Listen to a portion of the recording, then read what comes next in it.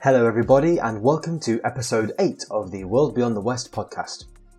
Today we're investigating Turkey's landmark elections, which will see incumbent president Recep Tayyip Erdogan seek to extend his 20-year reign by beating Kemal Kılıçdaroğlu, a long-suffering opponent who has rallied together 6 different parties to form an alliance hell-bent on bringing down Erdogan. Turks head to the polls on Sunday the 14th of May, with a second runoff planned for later in the month if neither candidate is able to win a majority. The results will have huge ramifications for Turkey's domestic and foreign policies, but in this episode we examine how the elections will impact Turkey's huge 3.7 million strong population of Syrians, most of whom are refugees taking shelter from civil war back home.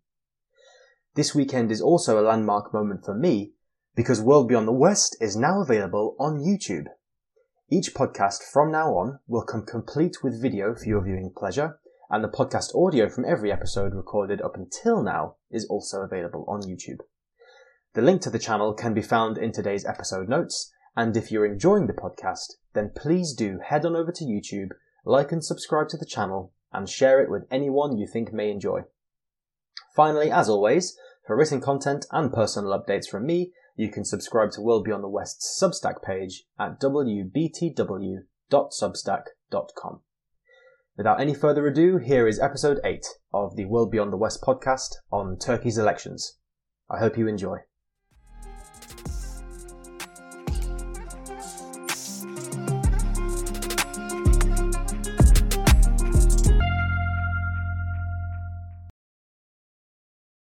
The people of Turkey head to the polls this weekend to cast their votes in hotly anticipated presidential elections, with incumbent President Recep Tayyip Erdogan's 20-year grip on power looking shakier than ever. With the Turkish economy reeling from brutal inflation and millions of people having lost their livelihoods after this year's devastating earthquake, 69-year-old Erdogan faces a staunch challenge to get re-elected. But there is a considerable portion of Turkey's population wishing the elections would never come. Turkey has the greatest refugee population of any country in the world, at more than 4 million. But somewhere between 3.5 and 3.7 million of those are Syrians who were forced to flee north amid their native land's devastating civil war, which still rages to this day. For years, Turkey welcomed war-stricken Syrians with open arms. Borders remained open for years, and any Syrian fleeing the conflict was granted temporary protection status, even those without documentation.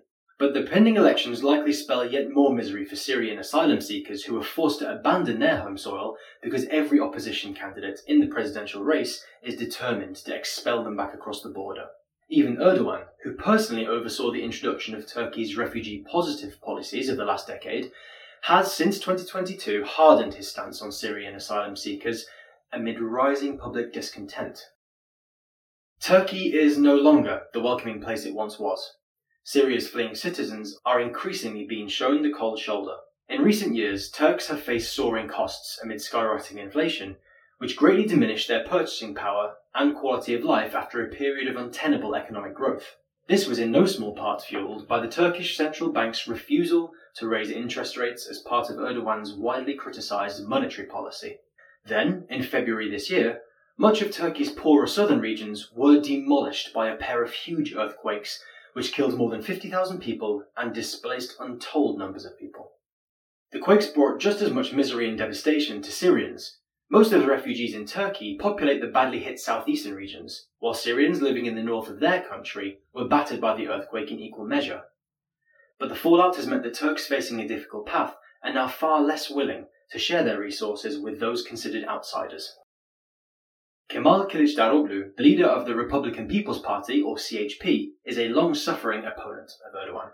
The 74-year-old has led his party since 2010 and has lost out to Erdogan in every election he's competed in thus far, but now he commands an alliance of 6 parties intent on ending the president's reign and is his only real threat.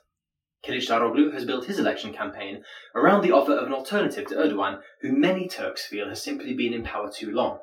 He's promised to curb soaring inflation and place a greater respect on the rule of law. But Kılıçdaroğlu's vision of a more prosperous, democratic and just Turkey has no room for Syrian refugees. Under his rule, Ankara would seek to repatriate Syrians within 2 years by building a network of homes, schools and other amenities in the north of the country close to the Turkish border, This would partly be funded by the EU under Kılıçdaroğlu's plans. But Syria is still locked in the throes of civil war, and much of the north's infrastructure that wasn't already battered by bombing and fighting has since suffered considerable damage in the quakes. Two other opposition candidates include Muharrem İnce, leader of the Homeland Party and former CHP deputy leader, and Sinan Oğan, the right-wing nationalist leader of a three-party conglomerate known as the Ancestral Alliance. İnce wants to see the return of secularism in Turkey and has pledged to expel Syrian migrants from the country. But on Thursday, he dropped out of the presidential race. Oğan, meanwhile, has taken an even harder stance on refugees of all backgrounds, threatening to deport them by force if necessary. But he is unlikely to receive a big share of the vote, meaning that Erdogan and Kılıçdaroğlu are the only two real contenders.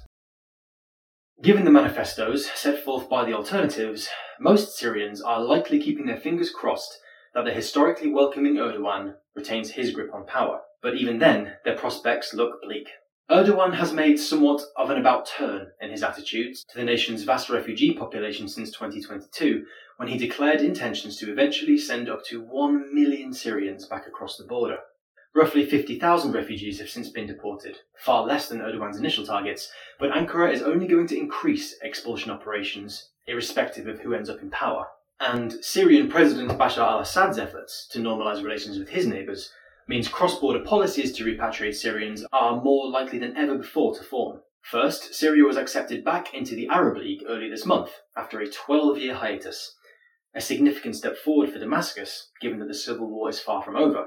Then, both Ankara and Damascus agreed this past week to create a roadmap to improve their strained ties despite Turkey's enduring support for Syrian rebels in the north. Any attempts by a Turkish government to repatriate Syrian refugees, whether it be by stick or carrot, will almost certainly not proceed smoothly. Last summer, a UNHCR poll of around 2,800 Syrian immigrants living in other countries found that less than 8% intended to return to their homeland within 12 months, and less than 30% expected to do so in the next 5 years, citing security concerns. Forcing the refugees back across the border from Turkey in a mass deportation would not only go against international law, but would anger the UN and the EU, whose member states are generally reluctant to deal with a greater influx of immigrants. Meanwhile, any proposed incentivisation, such as the promise of education, new homes or healthcare, is practically impossible to guarantee due to Syria's ongoing domestic volatility. Besides, Syria's readmission to the Arab League, while undoubtedly a positive step for Damascus, does not mean Assad can expect to escape the crush of Western sanctions anytime soon, and Arab countries are therefore highly unlikely to make any real investment in Syria. Syrian opposition groups may also be emboldened to launch fresh attacks as a statement of defiance in light of Assad's re-acceptance in the eyes of the Arab world. All of this means that, sadly, whatever happens in Turkey's elections this month, there is little hope that the fate of the 3.7 million Syrians living there will improve any time soon. That's all for today, folks. Thank you very much for tuning in. Just before I go, I want to tell each and every one of you how grateful I am for your support and interest in World Beyond the West. This little project of mine has now been going for more than 6 months, and I've loved putting together every single newsletter, podcast, and now video for you to enjoy. I've already learned so much, and I'm really excited to see where we'll be in another 6 months' time. So, for all of you who have read, listened, and followed World Beyond the West so far, thank you. I am so glad to have you along for the ride.